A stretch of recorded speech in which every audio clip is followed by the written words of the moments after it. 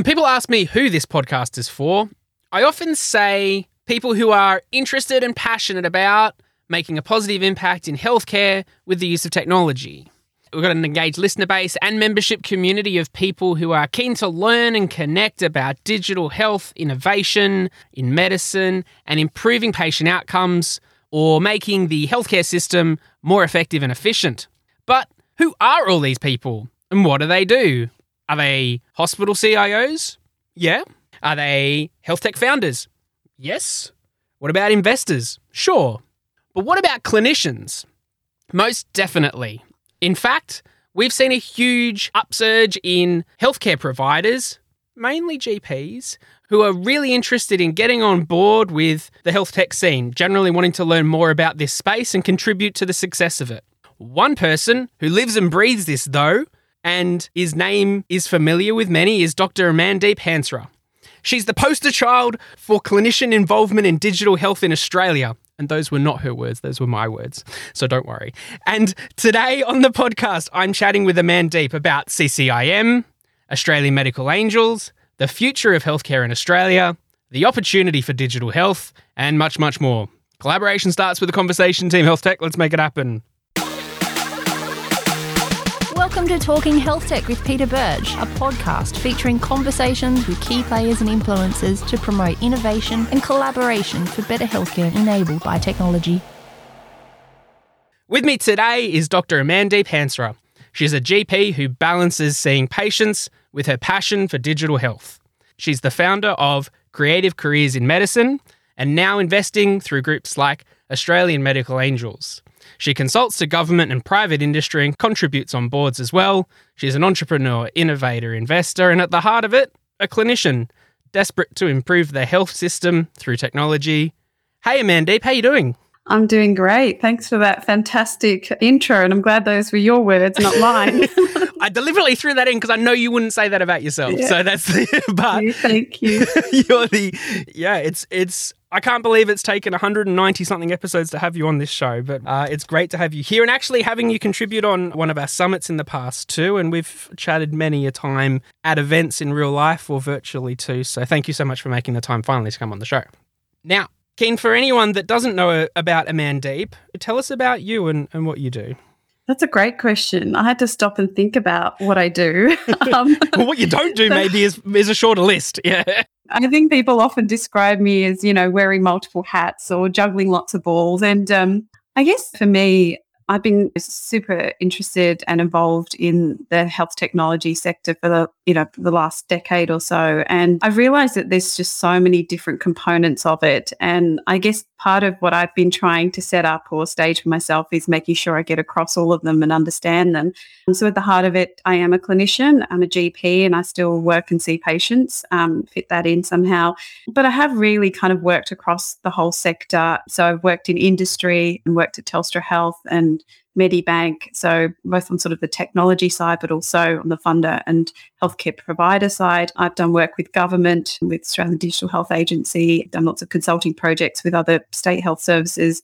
And at the federal level, I worked with universities, affiliated with the University of Sydney, and I've also been involved in the startup space and the investing space. So really across the whole ecosystem, I'm working as a consultant mostly alongside my clinical work, but really keen to try and improve the whole healthcare system. And I think part of the way to do that is actually to connect all those different parts of this sector. And I don't think there's a lot of easy ways to collaborate currently, and I'm trying to figure out how to make that happen, aside from just me individually doing it, but really trying to create those networks so that we can move forward innovation in healthcare in Australia.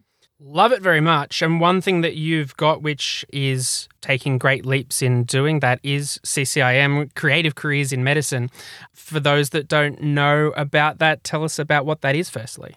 Look, we're a community of clinicians who really are thinking outside of the box. So we've got about 13,000 online members now, part of our community. that's been built up over the last couple of years. It actually started as a bit of a selfish need for myself to find a tribe. If you can't find your family, you create it. And I feel like that's what I was doing initially. And I thought there'd be about 20 people in that tribe. Didn't realize there'd end up being so many clinical people interested in really challenging the traditional way healthcare careers and paths have gone. And we're finding that especially doctors who are coming through, the new graduates, they've got a different view on their life and their career and what they want to do in healthcare. They often are mature students. They've had other jobs, they've done other degrees, and they want to mix those together and actually help improve the whole system and not just see patients. And there's nothing wrong with seeing patients, but I think we all get a bit frustrated with some of the challenges and pain points that we face every day in our frontline work. And we are probably some of the most informed people to be able to solve those issues. And so we should really be allowing these incredible individuals to come back and provide input into improving that whole system. And that's really the group that we've curated, people who are interested in bigger system thinking and getting into other niche areas like digital health, like entrepreneurship. And it's just been a fantastic community that we've grown over the last few years. We run events, we help them find jobs, we use them for insights and for surveys. And there's been a really great community feel about it, great culture that's been set in that group. So certainly if you're a clinician thinking outside the square, definitely worth joining the community. Yeah, 100%. And there's such nice crossover in that middle bit between the stuff that we do at Talking Health Tech and our membership community, and any of them who are clinicians in THT Plus, I'm going to guess are already a member of CCIM or in the community there, or definitely should be. So I think that's really cool. And it's interesting you point out that when clinicians or doctors are looking at branching out further and contributing more to the field, often it then leads to digital health and entrepreneurship in particular. Why is that so popular when it comes to looking at branching out? Then the next place to go normally is digital health. Yeah, look, great question. And I'm not sure if I'm biased in the group, because creative careers in medicine is really about all the different career options in medicine. But we've really got a large group in there that are very digital health focused. And I'm not sure if that's just because I've had my influence and this is really my passion area, but I'd like to think it's just the natural evolution of interests within this community. And I think part of it is understanding that many of the challenges we face in the healthcare system now could potentially be solved by technology. I'm not saying everything can be solved. There are a lot of other big things that need to be fixed, like, funding systems and models of care. But even those, there is always a technology component to it, because so much of it is driven by things like data, driven by improving workflow processes, about consumer and patient empowerment. And you think about how those things are achieved, there's always going to be a technology element. And I don't think many of us really understood that until COVID hit. And people naturally go to the sort of, there was telehealth that was implemented, or there was electronic scripts that were implemented, but aren't even thinking about data, right? So how much data did we use? How much did we leverage to be able to understand things like vaccination rates, or how to communicate to people about getting vaccinated, or how did we give patients their results about COVID tests? You think about all of these things use technology.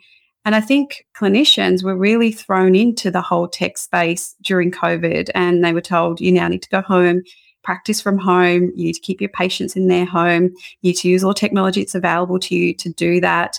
On top of that, we're going to be sending texts for this. You're going to receive all your information online. You're going to be producing vaccination certificates.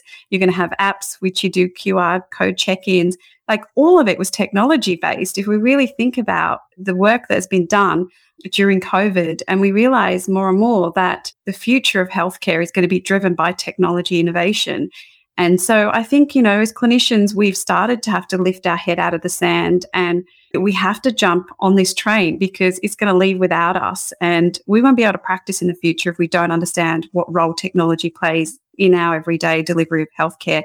So I think clinicians are recognizing that, and they feel this draw to being involved, so that the technology actually has clinical input, and that we're able to shape how that looks for us, because, we will be users of this technology. So I think that's been really the driving force, but the interest has really peaked in the last sort of 18 months, 2 years after the pandemic. Mm. We've talked a lot about how the pandemic has accelerated the use of digital health, and you brought up some great examples of how that's happened on a day-to-day. And you mentioned that now's the time to jump on the train if you've not done that already. So would you say then generally the view from the clinical side or from doctors is that this isn't slowing down? This wasn't just something to kind of see us through COVID. Now that we've utilised these tools in digital health, this is the way that it's going to be moving forward, and it's only going to continue? Yeah, look, absolutely. I mean, I think that incremental changes, like, people understanding technology terms. Before that, when I used to tell people I worked in telehealth, I had a lot of doctors who used to say to me, what does that mean? What is telehealth? And I was having these conversations even 2-3 years ago. And now you won't find a single doctor in Australia or probably globally who doesn't understand what telehealth is. So we've come a long way just to even get people to recognise terms. And it's not just the doctors, it's the patients. So now patients know what telehealth is, and they will be demanding it from their doctors. They'll be saying, why can't you do this via telehealth? Because you did 18 months ago, or you did during COVID. And so I think we will find, even though we're starting to kind of reach a bit of a COVID normal across Australia and we're seeing patients in person again and telehealth numbers have probably dropped, the cat is out of the bag. We're talking about it. We've had funding models that have kind of supported it during the pandemic. And I don't think we're going to be able to go backwards from that. I think we still have a long way to go. There's a lot of reform that needs to be done from funding and a model of care perspective, but I do think we've started on that journey. And there are some things that I will now, the days that my electronic prescribing doesn't work, I have a bit of a tantrum because I've gotten so spoiled, not having to have pieces of paper. And it's amazing how quickly you become reliant on technology. So I'm really excited that we are having the conversations. People know what we're talking about. Patients are going to feel empowered to ask for things, and that we as a healthcare sector are being pushed along on this technology transformation journey. Cool. And as a practicing GP, you see patients regularly and you're very active in, I guess, the industry more broadly. We've talked a lot about COVID in particular, but then just thinking about healthcare in Australia now, what's your view on the state of it, and there are other things that need to be done or perhaps challenges and barriers that need to be addressed to continue to progress? Yeah, look, that's a huge question, Pete. We could probably spend a couple of hours just on what's broken in the healthcare system in Australia. Look, I think a lot of people had a view that it's working. We should just keep fumbling along. But I think the immense pressure on particular parts of the system, and I understand the primary care system more than in the hospital sector, during COVID has really highlighted the need for reform. And, it's kind of good timing when we had the release of the Australia's Primary Healthcare Plan, the 10-year plan that came out recently. And that is the kind of stuff we need to be focusing on, because we don't really have time to continue doing what we're doing. And I think it was Leanne Wells that said, our Medicare system is no longer fit for purpose. And I completely agree with her. I think some of the big changes that need to happen in healthcare are around our funding systems. And when I look at technology and implementation of new technology, I keep coming up against the same barriers, and it's the funding, it's the models of care. We keep blaming the people. We keep saying, doctors won't change, or patients won't accept it, or there's medical legal risks, but none of that really is the big challenge. All of that can be overcome. The things that are the blockers is if you don't pay people to do something, you can't expect them to do it. And I think we found this out with even My Health Record when we tried to roll that out, that we ended up going, back to having to pay clinicians to upload summaries, because you've got to incentivize people correctly and you can't expect them to do things all the time for free. And so I think, the funding reform is so important, but I think underlying all of that is, what are the future models of care that we want to deliver? And I think we want to move away from this very disease-focused system that we have. The patient gets sick, they go see their GP and we deal with it, and then we send them back out again. And then sometimes they end up in hospital, and they get sick and we treat that and we send them back out again, and no one talks to anyone. So I think this, new way of actually focusing on preventative care, and I think, technology, again, when we look at personalised care and precision medicine, all of this is going to change our system so that we can start looking at real value-based care, really looking at preventative models, really identifying disease before it even becomes apparent and treating it. But to do that, we do need true integrated care. We need multidisciplinary teams. We need co-commissioning, so funding that goes both to LHDs and primary health networks, so that primary care sector is working with the rest of the health sector to all be aligned with the same goals. So there's big changes that need to happen. And I think we've identified that. Now the next part is, how do we actually make that happen? And technology will play a big part in changing that system. So it's exciting, it's daunting, but it's absolutely necessary that we need to start this reform process. I'm interested in how that might look too, because, on one hand, I totally agree with you, and that's the way that, we'll see meaningful change in the healthcare system in Australia, moving from the preventative healthcare side to a value-based care model. There are little pockets of, demonstrating the value of that and the benefits, but everyone kind of runs into these issues of funding, and that's where it kind of stops. Is, the way forward, rather than expecting big transformational change and the whole system will change, is it incremental steps that we need to be taking, and there's things that, individuals can be doing to help us move more to this model? Or is there, really big things blocking us that we need to be kind of addressing before we can really progress this further? Look, I think with every innovation in health tech, specifically, because that's where, I spend most of my time, I see people starting to have that conversation and starting to open people's eyes up about what's possible. So I would certainly say it's not something that we all sit back and wait for big changes to happen at federal level. I think, if we continue, and particularly because I sort of represent clinician groups and clinician entrepreneurs, if we see a problem, we should definitely go out there and try and solve it. And if enough of us are doing that, somebody will listen and somebody will say, okay, this is something that needs to be funded, or we need to change, the model of care to suit this.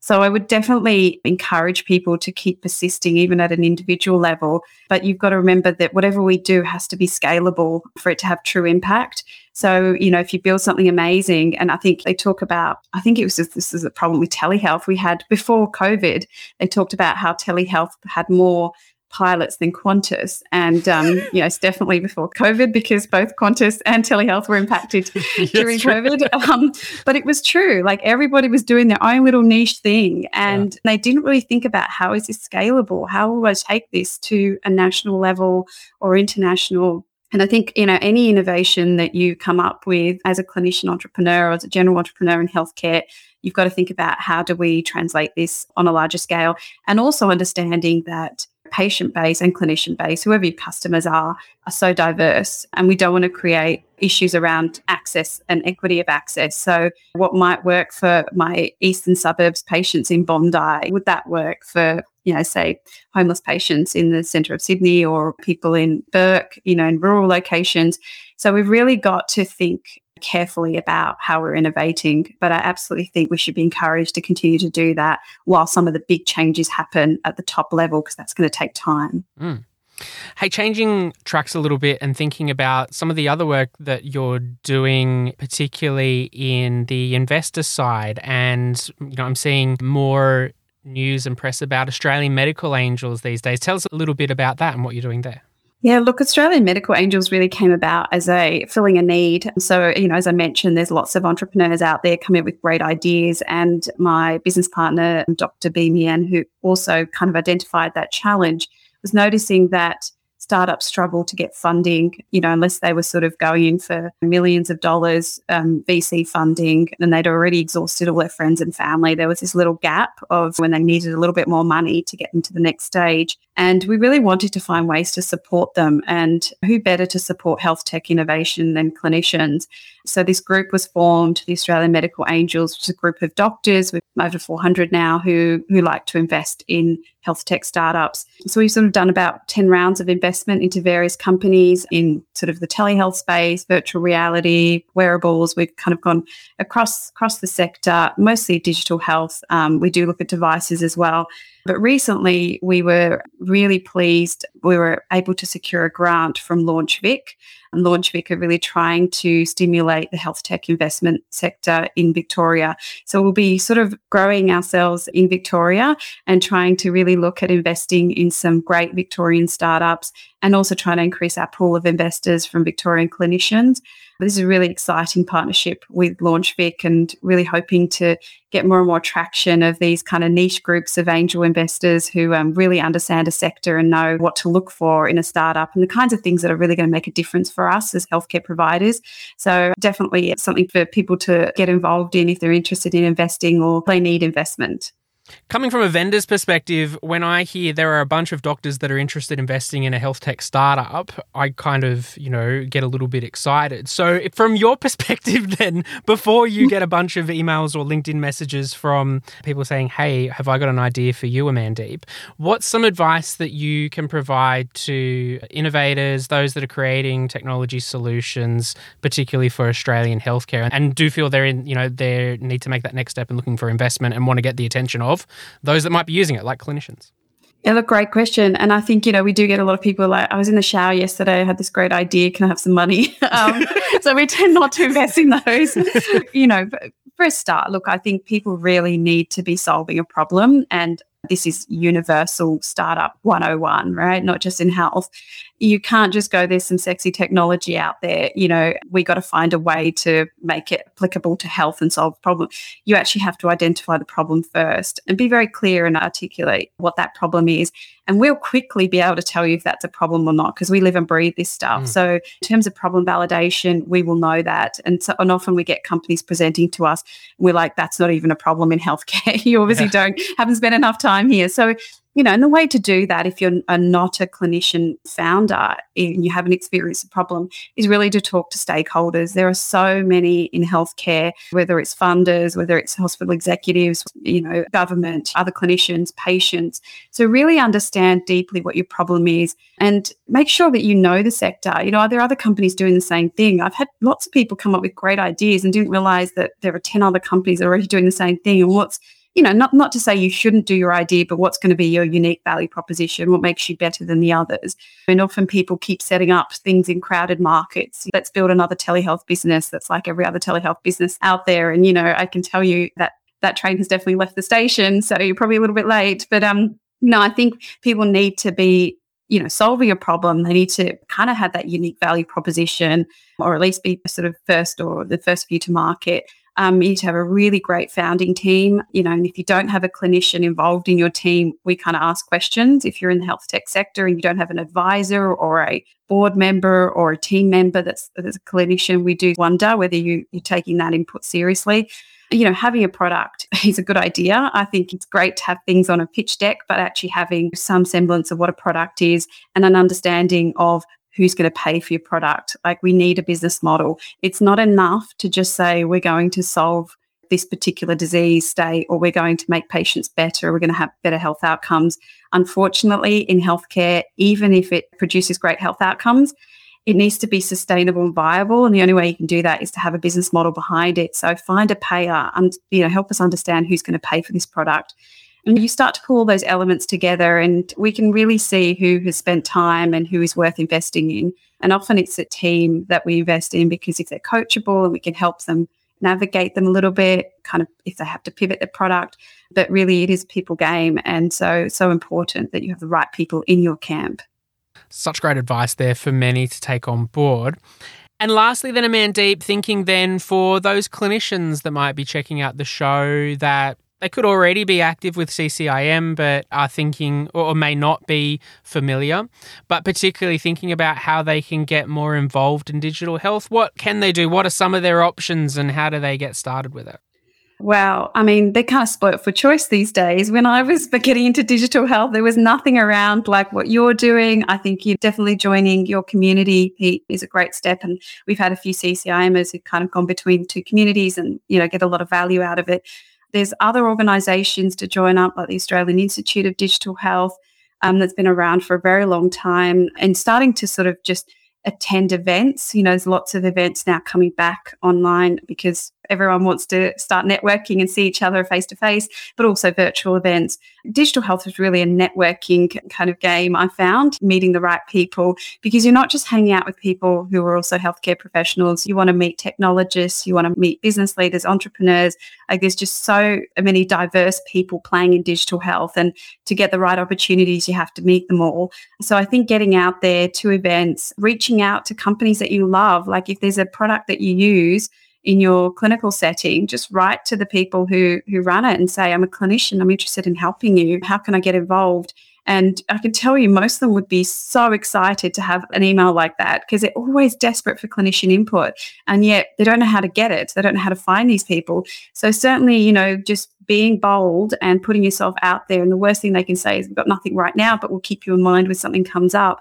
And all sorts of tech companies are hiring doctors nowadays, and certainly following some of the jobs boards, you can see ads for medical advisors, getting involved in the startup community. There's also, things like the blog that Emily Casey runs, and she has lots of jobs on there from the startup community. And I think, the more you start to get involved in meeting other people who are also in the sector, it's just sometimes being in the right place at the right time and an opportunity presents itself. And you don't need to go back to university and do a whole degree in computer science or data science. Like, you can certainly get involved in digital health without doing extra qualifications. So just encourage people to get out there and be brave. I can certainly vouch for the fact that as a vendor, if you receive an email from a clinician wanting to provide feedback or be involved and just participate, that'll make you weak. So if there are... There you go. There you go. And even the busy ones too. I think there's always open, and the good ones are generally always interested in receiving feedback. And if they're big, they've probably got a process for it. But I'm 100% on board with the need for communication and participating across different stakeholders in the industry. And I think together, in our little communities together, yours is much bigger than the THT Plus one, but together we can make a meaningful impact. So, Amandeep, look, I'm going to put the details for CCIM, Australian Medical Angels, and all the other things that you do. It'll be a long list, but it'll be in the show notes of the episode on our website for people if they wanted to check out more. Amandeep, I really appreciate your time. Let's not make it another 200 episodes until we catch up again. I'll speak to you soon. Great. Thanks so much, Pete. Great to be on. Thanks for listening to the show. Check out talkinghealthtech.com to connect with other people in our community and to learn more about the Australian health tech industry. Also, make sure you hit subscribe on your favourite podcast player so you don't miss an episode, and share this episode with a few people who need to hear it. Now go make it happen.